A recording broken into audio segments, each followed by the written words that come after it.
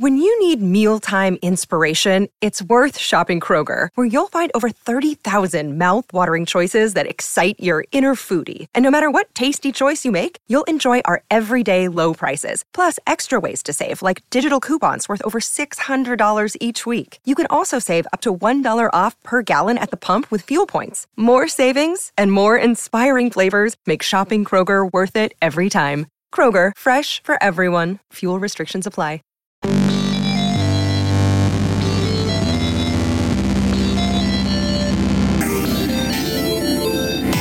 Begin transmission.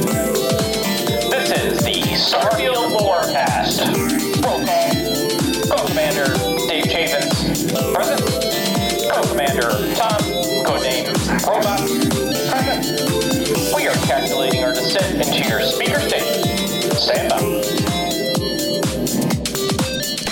Explorers, welcome back to the Starship Lorecast, to Starfield Lorecast, whatever we want to call it. Maybe we should just change the name of the Starship Lorecast. We keep saying that. I'm Tom. This is Dave. We're your co-pilots. Dave, how's it going? Welcome back to the show.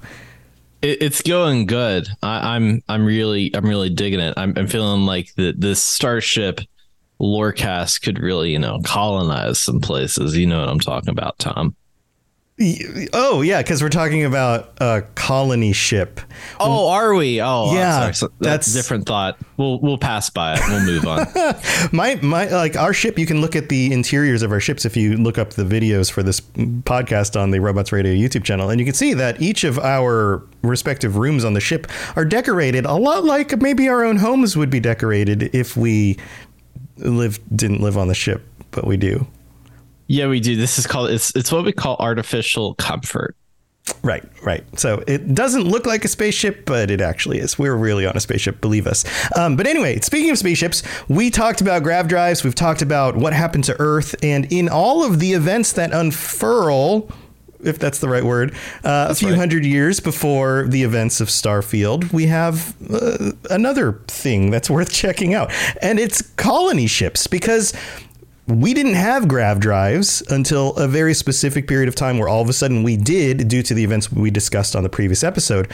But we do know that at least one colony ship exists, and we have some information about it. So we thought we would go over that on today's episode and talk about what we do know about colony ships, how this one works, where we run into it in the game. So, of course, spoilers if you haven't come across the colony ship yet in the game. And on the second half of the show, we're going to go over some of the things that we don't know yet that we really think would be cool to find out about in the future. So stick around for that. But Dave, where do we start off with this? What is the colony ship that we meet in the game? So the colony ship that we meet in the game is the ECS Constant. And when you jump into the planet which Paradiso is located, you just see a ship that's kind of like floating out there, but then the planet, the colony on the planet, sends you a message and they're like, hey, you need to check out this weird ship. We don't know what's going on. You need to help us with this. Mm-hmm. Yeah. And you can't hail them. You try to hail them and you don't get a response. So Your initial thought is like, is this abandoned? What's going on here? And so you dock with the ship and you find out that, in fact, this is not an abandoned ship. This is a piece of history. This is a 200-year-old vessel that's just floating outside of Paradiso, and they can't communicate. For some reason, their communication is ancient technology that's not working anymore, which doesn't seem to make any sense to me, but I feel like it's necessary for telling this story. Now, I guess you could say maybe it broke down. I don't think that's actually what they say. They actually say it's like old technology, and somehow it just doesn't work with the other ships, which is weird because you think you'd send radio signals out at least and be able to receive those. But well, like in Europe, they've made the laws and qualifications for what charging devices. Everything's going to be USB-C from here on out. So if you're walking in there with a smaller or different kind of cord, like they're going to look at you like, why the hell would you have that? So I think it's like a female and male adapters when it comes to, a lot of that communications technology and a lot of the actual material of the ship. Right. So this ship is called the ECS Constant, so Earth Colony Ship. So ECS means Earth Colony Ship. So if you ever come across any other ECSs in this game in the future, in expansions, you know that that's a colony ship. And this one's called the Constant. There is a 17th century English colony ship called the Constant. Now, it was either called the Susan Constant or the Sarah Constant, but history's a little unsure about which of those names was actually authentic. But it makes sense because back in the day, ships had women's names. And, you know, you called them her, she's my ship, that kind of thing. So there is some history behind that name. Now, when does what goes on with this ship? Like, who's behind this? Right. So there's this guy named Rupert Brackenridge. He was a great thinker back in his time in the early 2100s on Earth. And he found out and kind of like came up with this plan that the Earth would become uninhabitable pretty much in 50 years.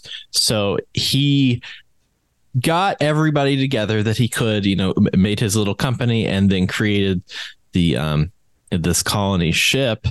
Filled it up with a wealthy elites, intellectuals, artists, scientists, and other people. So this feels like a who's who, like a smorgasbord of like, oh, these are important, intelligent, interesting people. Let's put them all in the same ship. It's pretty much Corpo Noah's Ark, like at this point. Like, right. That's we're going to have the giraffes and the elephants. It's like, well, we're going to have a geologist and we're going to have maybe like a political analyst and maybe we'll have. Yeah. No, I would imagine that they have the staff on board to create their own food. Obviously, whatever group they put together in here works out because it's 190 years later when we run into them from the date they launched. And supposedly they were planning that the trip would take about 200 years. They shaved 10 years off of that, so they're maybe 5% more efficient than they expected.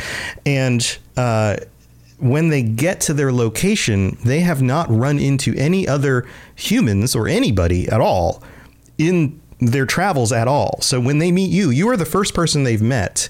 And they've also learned that like the planet they're on, Paradiso, has people on it. So they know that other people are out there. But they didn't expect this because they were within 10 years of the development of the grav drive, but it didn't happen yet. And then by the time that 10 years goes by, they're way outside of Earth, you know, way past being able to communicate with Earth anymore. And they don't know that technology exists. So they're like, wait, were there already people out here? Are humans that ubiquitous in the universe, or what happened? Dave, do you feel like if you were on a ship for almost 200 years, or at least your family, generations of your family were on a ship for 200 years, that you would be surprised to run into other people when you get somewhere?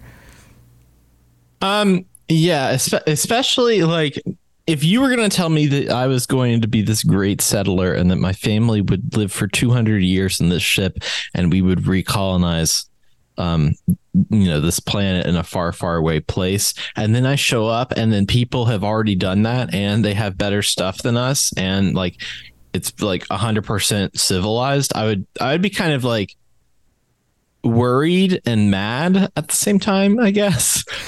Yeah.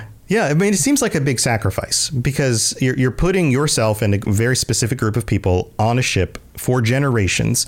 And according to what we know about this, everybody had assigned roles. It wasn't like, you graduate from high school and you decide, oh, okay, I'm going to go do this for a living, or maybe I'll try this for a little while and I'll do something else later. Everybody had a very specific role from the beginning, and many of those roles were passed down through families. So, for example, the captain is Captain Brackenridge. She is the descendant of many generations of Brackenridges who have all been captain of the ship. So it's almost like a feudal system on this craft. Do you think that would work? I mean, it clearly seems to have worked in this scenario, but that doesn't feel like the best way to get the best people for each job, Yeah, I mean that's true. But when you look at, think about the American colonies and what skills like parents would teach their kids, the blacksmith would generally teach their son how to smith the black. Yeah, the guild system, right? Like you grow up as part of a family and in a guild, and then you learn those things and you pass them on to your kids and whatever. Right, and then but there's always the problem of, you know, the blacksmith raises the son, and then the son wants to be a pirate, and then meets I just want to sing, father. Sing. Right. Nope, not here. Yeah, like exactly. The whole, so like yeah. There could be some of that, like that could be like an internal dream. What's a good word for that when you're struggling with like coming to terms with your dreams? Like I think that's like, yeah, I don't know. I bet the Germans have a word for that. They have words cultural for everything. Disassociation, maybe. I don't know. maybe. Yeah, but like that's basically the way this works, is that everybody had a specific role. They did their role. They passed on that knowledge to their children. Their children took on that role once they were no longer able to do it. And this worked for 190 years. That's nuts. Now, the other thing here is that they've kept the ship working for that long. 190-year-old craft. I mean, think about even something not nearly as complex as a spaceship. Could you keep your car running for 190 years? Could you keep a wooden vessel running for 190 years on the ocean? That would be very difficult, especially when you can't go to port anywhere in order to fix things. You gotta fix the bus while it's driving down the road, you know, like. Right. A good example is look at homes, like the homes that are older than 100 years, like that takes work, and they are few and far between when it comes to, you know, when you think about 100 years ago, that's what, 1923, like in America, like that, especially with subdivisions and how they've popped up and how a lot of stuff's popped up, like that takes work. Things have changed. You've got to like think about how many times they've had to change like plumbing. Yeah, right. The way that plumbing works. And I'm sure there's technology on the ship that like anybody in the current day Starfield universe would look at and go, oh man, yeah, we don't use that anymore. And there's reasons. Because they just didn't know.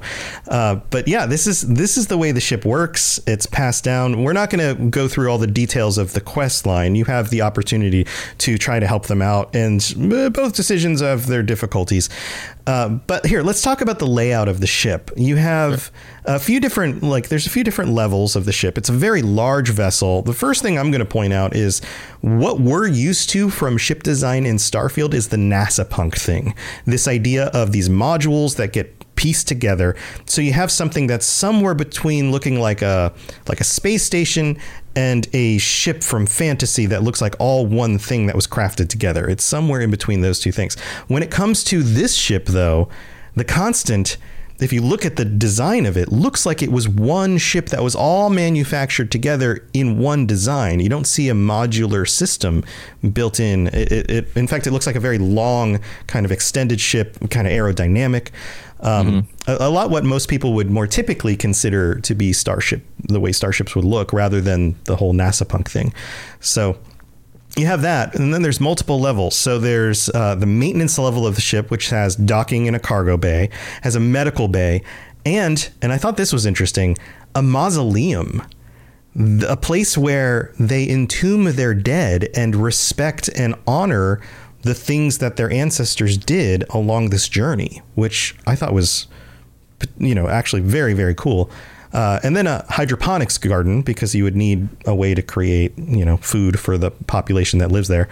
Speaking of the population, we don't know the number of people on the ship, the total number of people. Like, you walk across the ship and you run across lots of people. There are a few dozen people it feels like you can meet while just wandering around, but we don't know the actual numbers on that. And then there's the command level. You want to go over the command level, Dave? Oh, yeah. The command level essentially has the command bay and the captain's office and quarters, engineering room, and a classroom. So all of this like science, all of the major high functioning stuff that's going on with the ship, as far as coordinating this destination, making sure the ship's running correctly, and all the navigation stuff is kind of stored up there. Right. And a single classroom, which leads me to believe that, how many students can you fit in one single classroom? Not that many. So the whole total population of the ship must be fairly small. Right.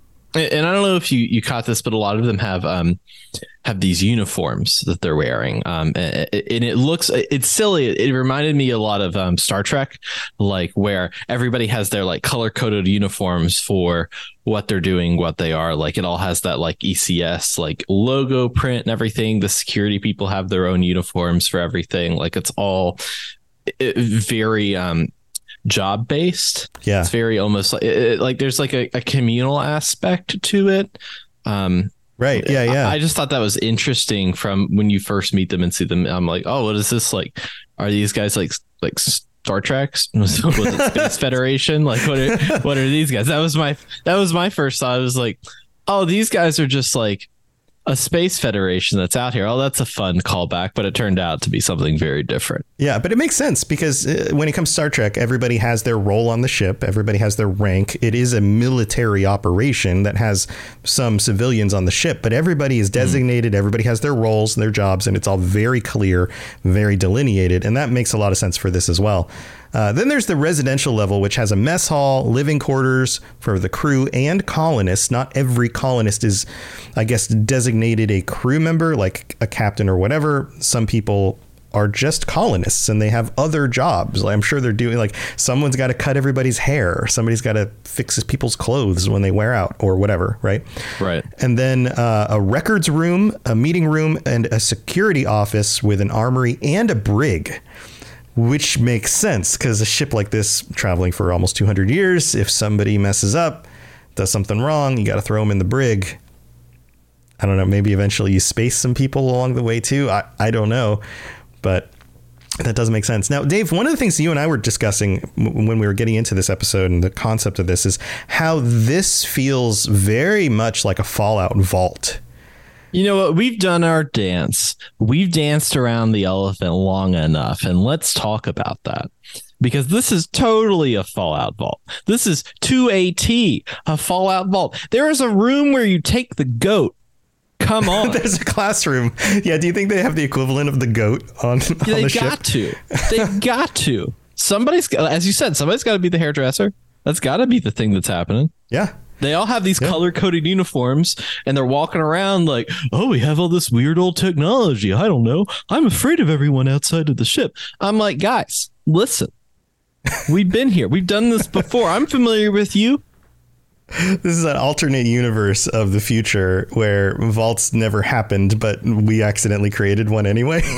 The vaults are in the sky, man. The vaults are in the sky. Well, I mean, it really does tie into Fallout. For those of you who are only a little bit familiar with Fallout lore, one of the predominant theories for a while that has been confirmed by some of the original game designers is that the vaults were all tests for different kinds of things they'd have to learn about in order to create colony ships to the stars. So the fact that this is a colony ship that's dealing with all of these kinds of things is exactly what the vaults were testing for.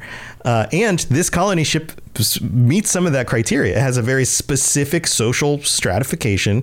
It doesn't work like the real world. It has to work slightly different in order for the colony ship to work. It has to maintain technology for a long time, including whatever energy source we have here. That's another thing, Dave. We don't know what energy source this uses. It's probably some sort of fusion generator, some sort of nuclear generator of some sort, something like that. Something like that, right. But this, I mean, they're not powering grav drives with helium-3, so they must have had something on board in order to power a ship for 200 years. But if you go back to Fallout, you find out that nuclear generators and things like that work pretty well for long periods of time. So there are some similarities there. Yeah, even like the layout of like where like the center area is, which is where you have that hanging garden hydroponics area, like where everything is kind of like based around this atrium.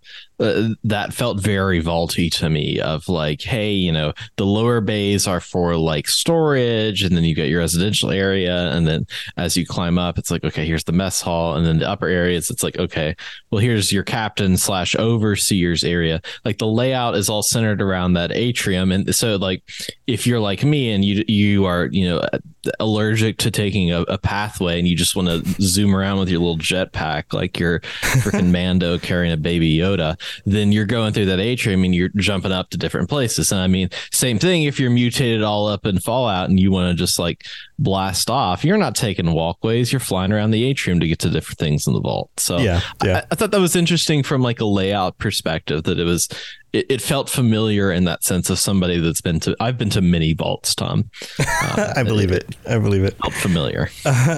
So, all right. So those are the details that we do know about the colony ship. Notice there's a lot of questions still about this. So we're going to take a break. We're going to go thank our patrons, and we're going to come back, and I have a series of questions that we can speculate about, because we all know that Dave and I are really good at speculating. We're the best. We're hitting 100% speculation score so far. Everything we speculated came true, which isn't true, but it is true. All right, we'll be right back. Don't go anywhere.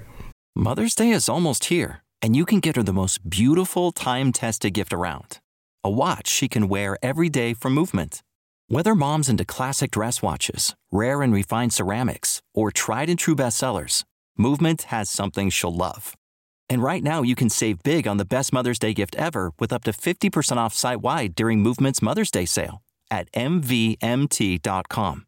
Again, that's up to 50% off at MVMT.com.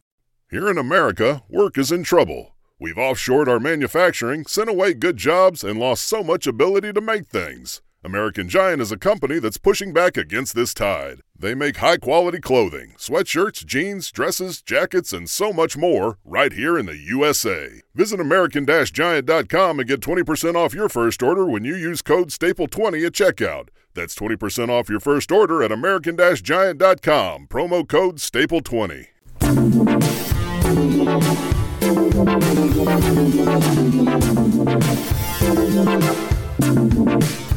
All right, here we are in the middle of the show. This is where we get to thank our patrons, including our newest patrons. We have 2 new patrons, Andrew W. and Judson. Welcome to the Patreon. We're currently up to 16 current patrons. Thank you for your support. Yeah, that's great. Everybody's showing up for the show, including our Space Lords. These are our highest tier patrons currently, who get shout outs every week. Commander Marcus Shepard and Worst Action Hero, thank you for your support as well. And if you're interested in joining us, getting ad-free episodes, getting some really cool t-shirts and stickers that we've got only for patrons, the only way to get them is on Patreon, head over to patreon.com/StarfieldLoreCast. Also, a reminder, if you are a Space Pirate or higher tier patron, then you can join us for our end of the month patron chat episode, which is coming up in 2 weeks on the 30th, the last Monday of the month. So you've still got time to sign up and join us for that, and we can talk about whatever everybody votes that they want to talk about. Those episodes are focused on our patrons and what they want to discuss. So come join us for that. Also, Dave, we got another review that came in this week. Oh, yeah. Check this out. This is from Billy Villainy, or I'm sorry, I misread that. I already read it earlier, and I totally goofed it. Billy Vanilli 76.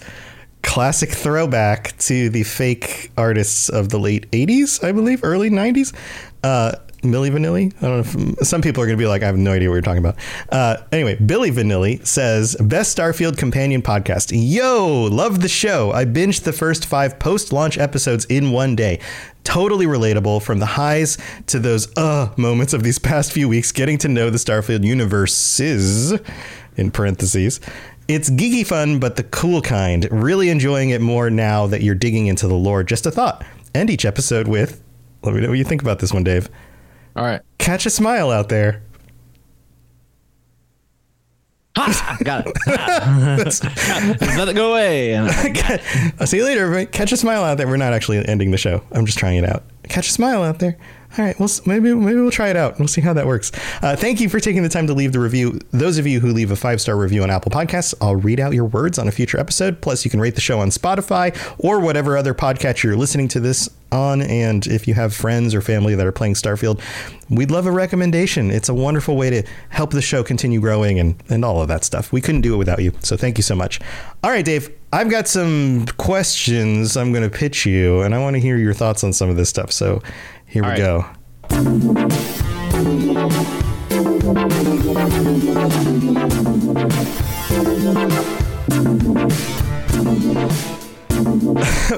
Rosticus in chat says, I'm old enough to get that reference. Now I have the sad. Oh, that's sad. All right. So here's a list of questions that I came up while researching for this episode. First of all, I'm going to throw these out there, Dave. You're going to respond. Maybe I'll respond back. Cool. First of all, was this the only colony ship? What do you think? there's gotta be more, right? It's just one person does it, and does everybody look at them like they're crazy? Clearly, like some really intelligent, highly wealthy people are looking at them like, yeah, sure, that sounds good. So yeah, but like I guess the other piece of it is, and this connects to the next question: how did Rupert Brackenridge deduce that Earth was going to go through some sort of extinction event in the next 50 years? It seems like global warming had been solved by this point. We know that people who have a sense of what's coming in the future, like on our previous episode, were visited by Starborn. Is he the kind of person who had a situation where he met a Starborn and the Starborn said, like, chances are this is where Earth is going. You got to do something about it. But then wouldn't they also say, just wait 10 more years and we'll have grav drives? That's a good question of like, you know, was he touched by the stars? Was he a Starborn? Like, did he have some of the same visions that Victor Aza did? Yeah, but then wouldn't he know that grav drives would be a potential thing? And so, hey, don't rush. Just wait another decade.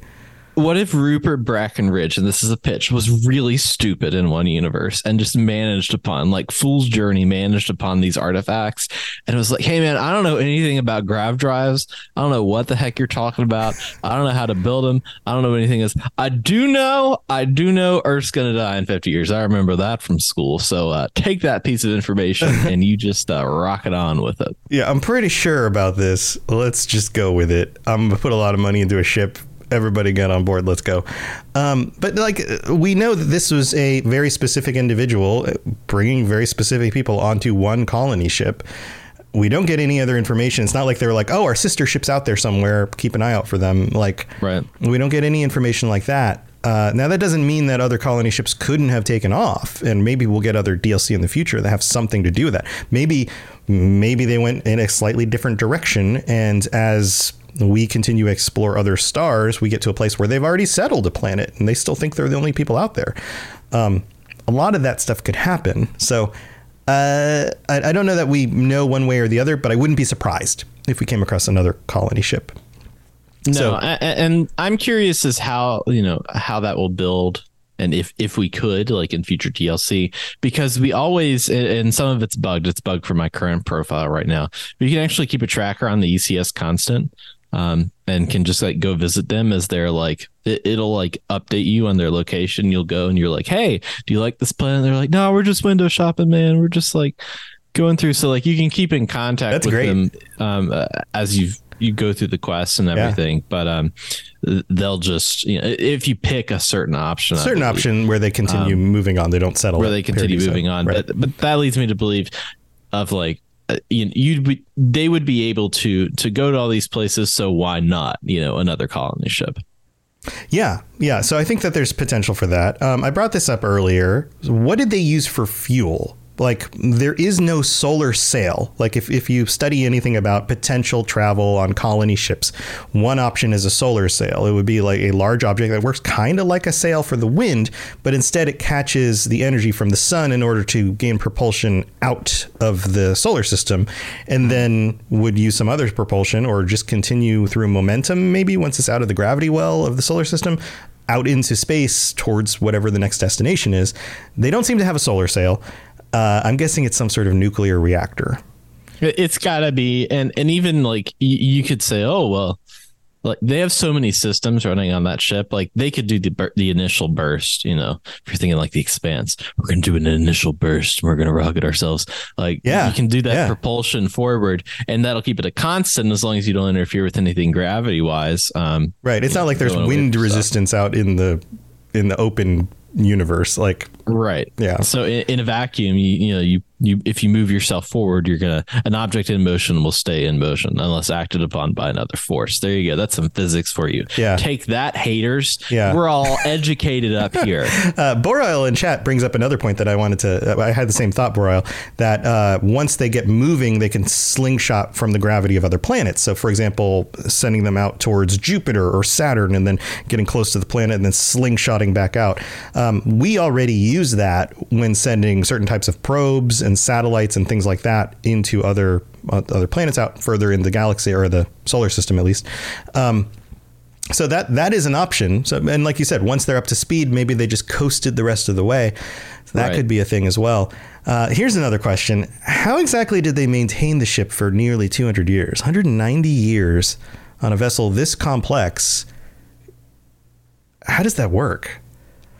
I don't know. Like, things must have just gone right for them.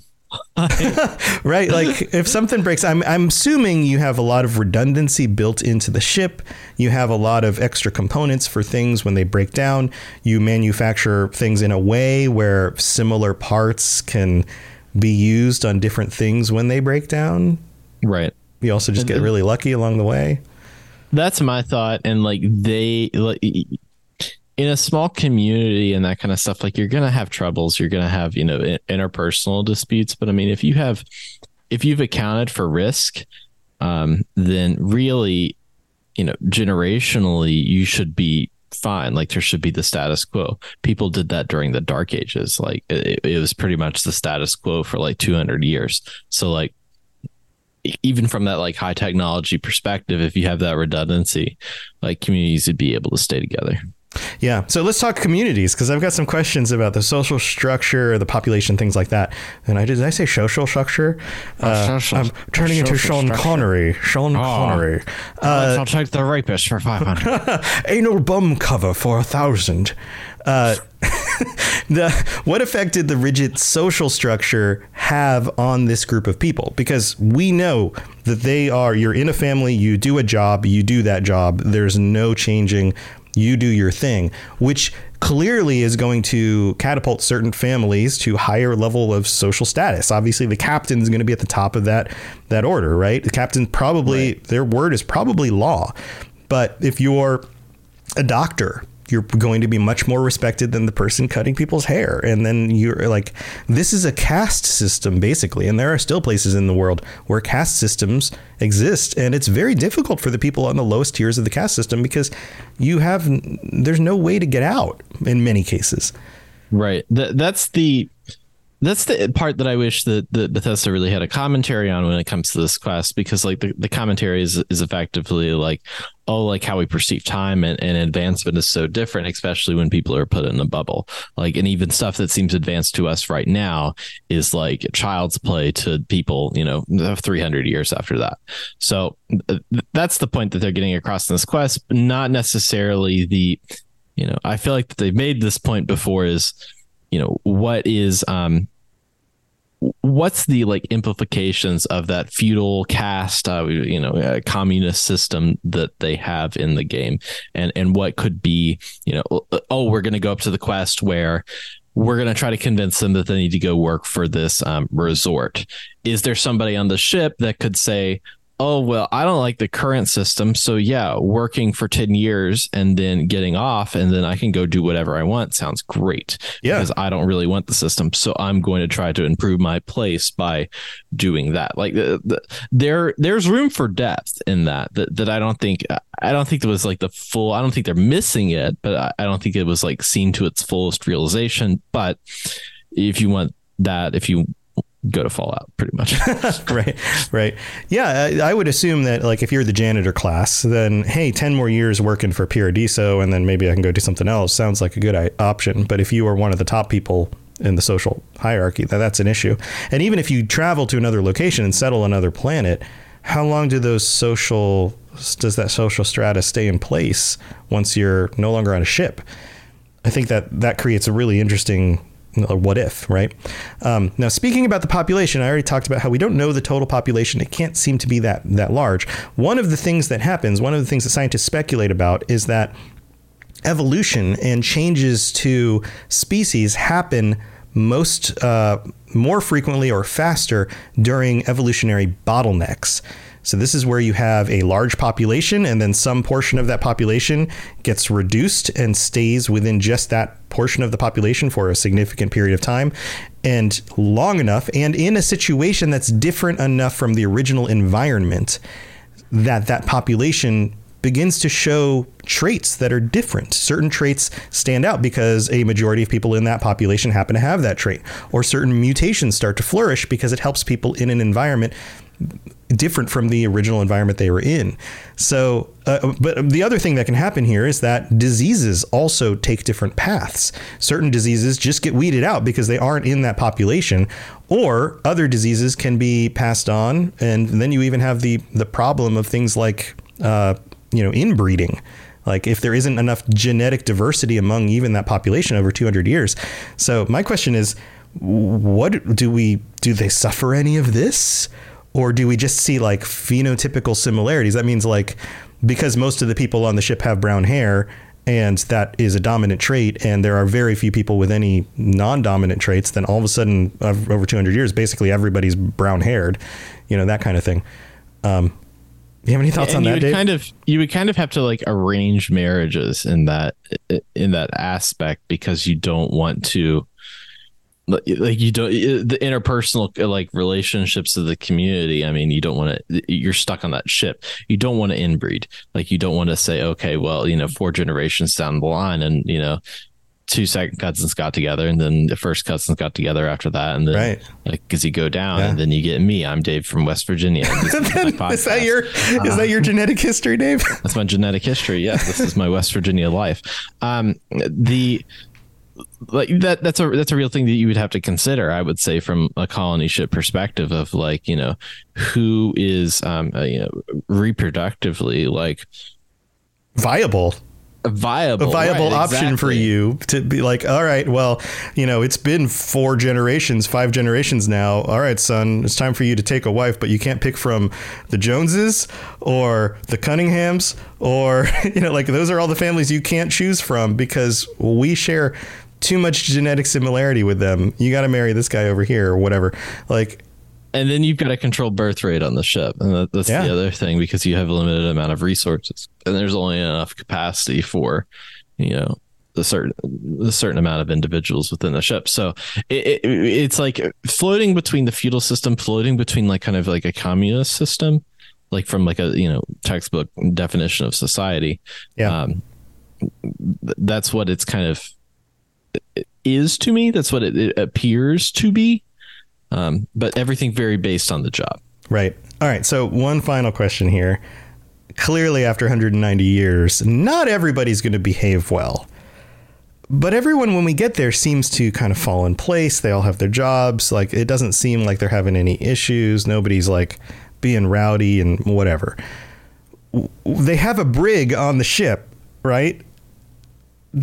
Do you think that was the extent of punishment, or did they space people along the way? Like, did somebody outright start a revolt and then they were just like, all right, you're, out the airlock with you, gone. I would imagine in order to maintain a certain level of like social peace, that extreme troublemakers probably weren't kept on the ship after a certain point. If I could pitch a second quest involving a colony ship, it would be murder mystery on a colony ship, because you're coming in there. It's the first murder on the ship. And they're like, we don't know what to do. We need somebody who's an outside observer because we all know each other too well. We've spent generations in here together. We're having trouble figuring out who we need to like go in a corner and just spend 5 minutes in heaven with.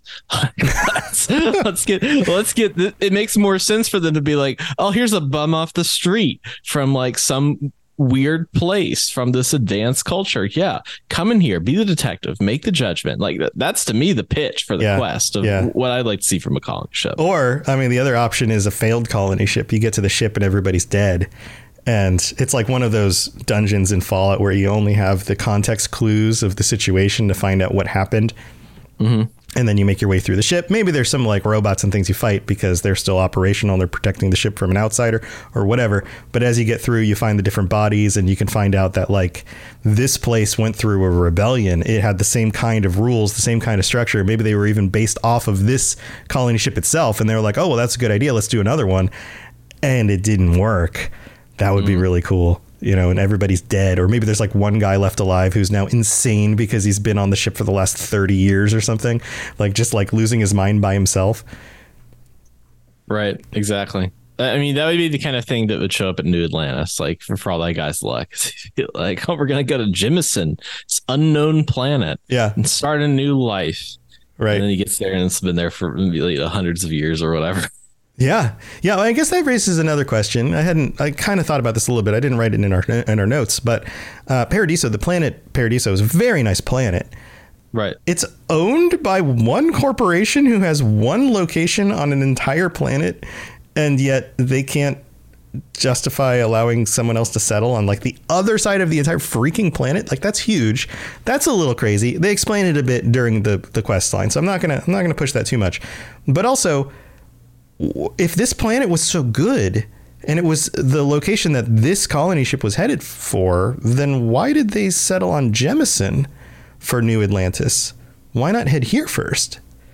I don't know. They seem like they have really big eyes and appetites for real estate, but not exactly the stomach for it. You know what I mean? Like, even when you think about like Jemison and New Atlantis, like you've got the city, but outside of that, it's like, here's a beautiful rainforest, right? Or here's like, you know, it's just open land, plains. It's an entire planet, even if it's roughly the size of Earth. That's a lot of space.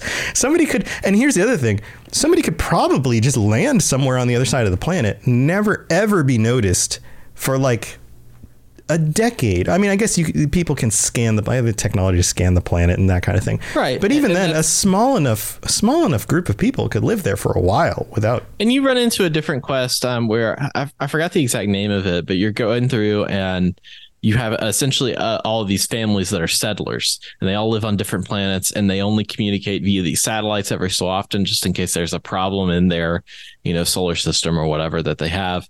But like spacers have moved in, but they're so entrenched. They've done it so like slowly over time of just like making settlements, having a space station, that they've never noticed them because they just live in their farm on their planet. Right. And like, that's their planet that they're making stuff on, and they're not worried about what's going on the other side of the planet. They're only worried about their farm. So when there becomes a force that's so big, then they're like, okay, well, I guess we got to get everybody together. But they're so entrenched already because the solar system's so big.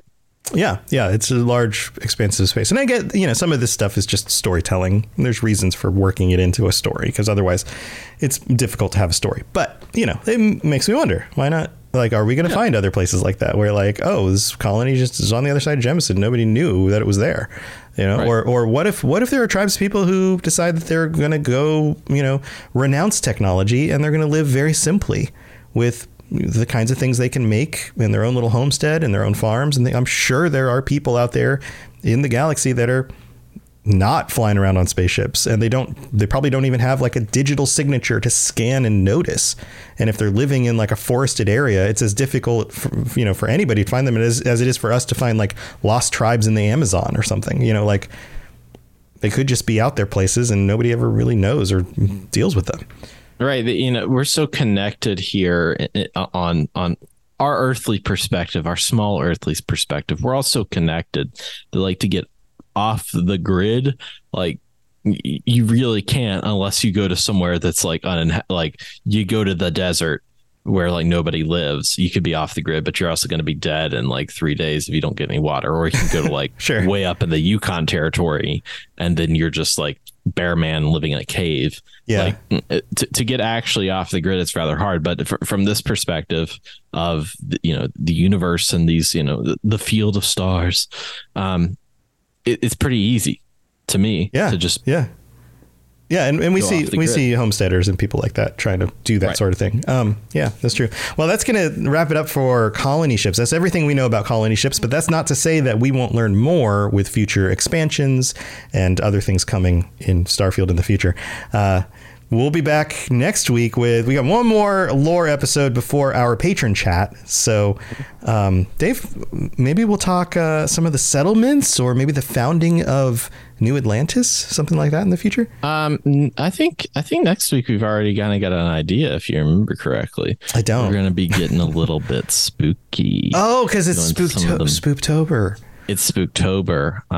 We're going to be getting a little bit spooky and maybe talking about a particular kind of alien that's a real nasty piece of work. Nice. That's true. All right. Well, get ready for that. Dave, you have anything else going on you want to share before we head out? Yeah, we just finished up our Rad Rolls Starfield one shot. So if you like Starfield, if you like actual play RPGs, you can go over to Rad Rolls. We're on YouTube and podcast services. Give it a listen. It was a fun 6-episode, easy to get into, easy to get out of. No colony ships, just derelict ships and a bunch of idiots. So. Nice. Par for the course for Starfield. Nice. Go check out Dave's show. You can check out my shows, robotsradio.net. If you are into other Bethesda games, the Fallout Lorecast, the Elder Scrolls Lorecast are both shows that I do and currently still do. And the Lord of the Rings Lorecast and the Mass Effect Lorecast. Come check all that stuff out. Thank you for being here. Chat, thank you for joining us on the live stream. Live streams at twitch.tv/robotsradio. We'll be back next week. Have a wonderful week. And as we're supposed to say, based on our new review, catch a smile out there. We'll see you next time. Bye, everybody.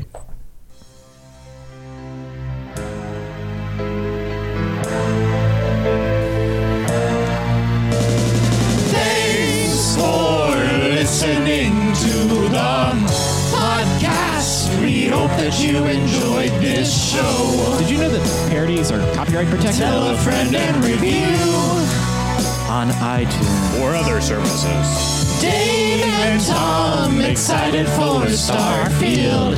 Let's all speculate and wear no shoes. Hey, why aren't we wearing any shoes? Because shoes rhymes with iTunes, and that's the best I could think of. For the ones who work hard to ensure their crew can always go the extra mile, and the ones who get in early so everyone can go home on time, there's Grainger, offering professional-grade supplies backed by product experts so you can quickly and easily find what you need. Plus, you can count on access to a committed team ready to go the extra mile for you. Call, click Grainger.com, or just stop by. Grainger, for the ones who get it done.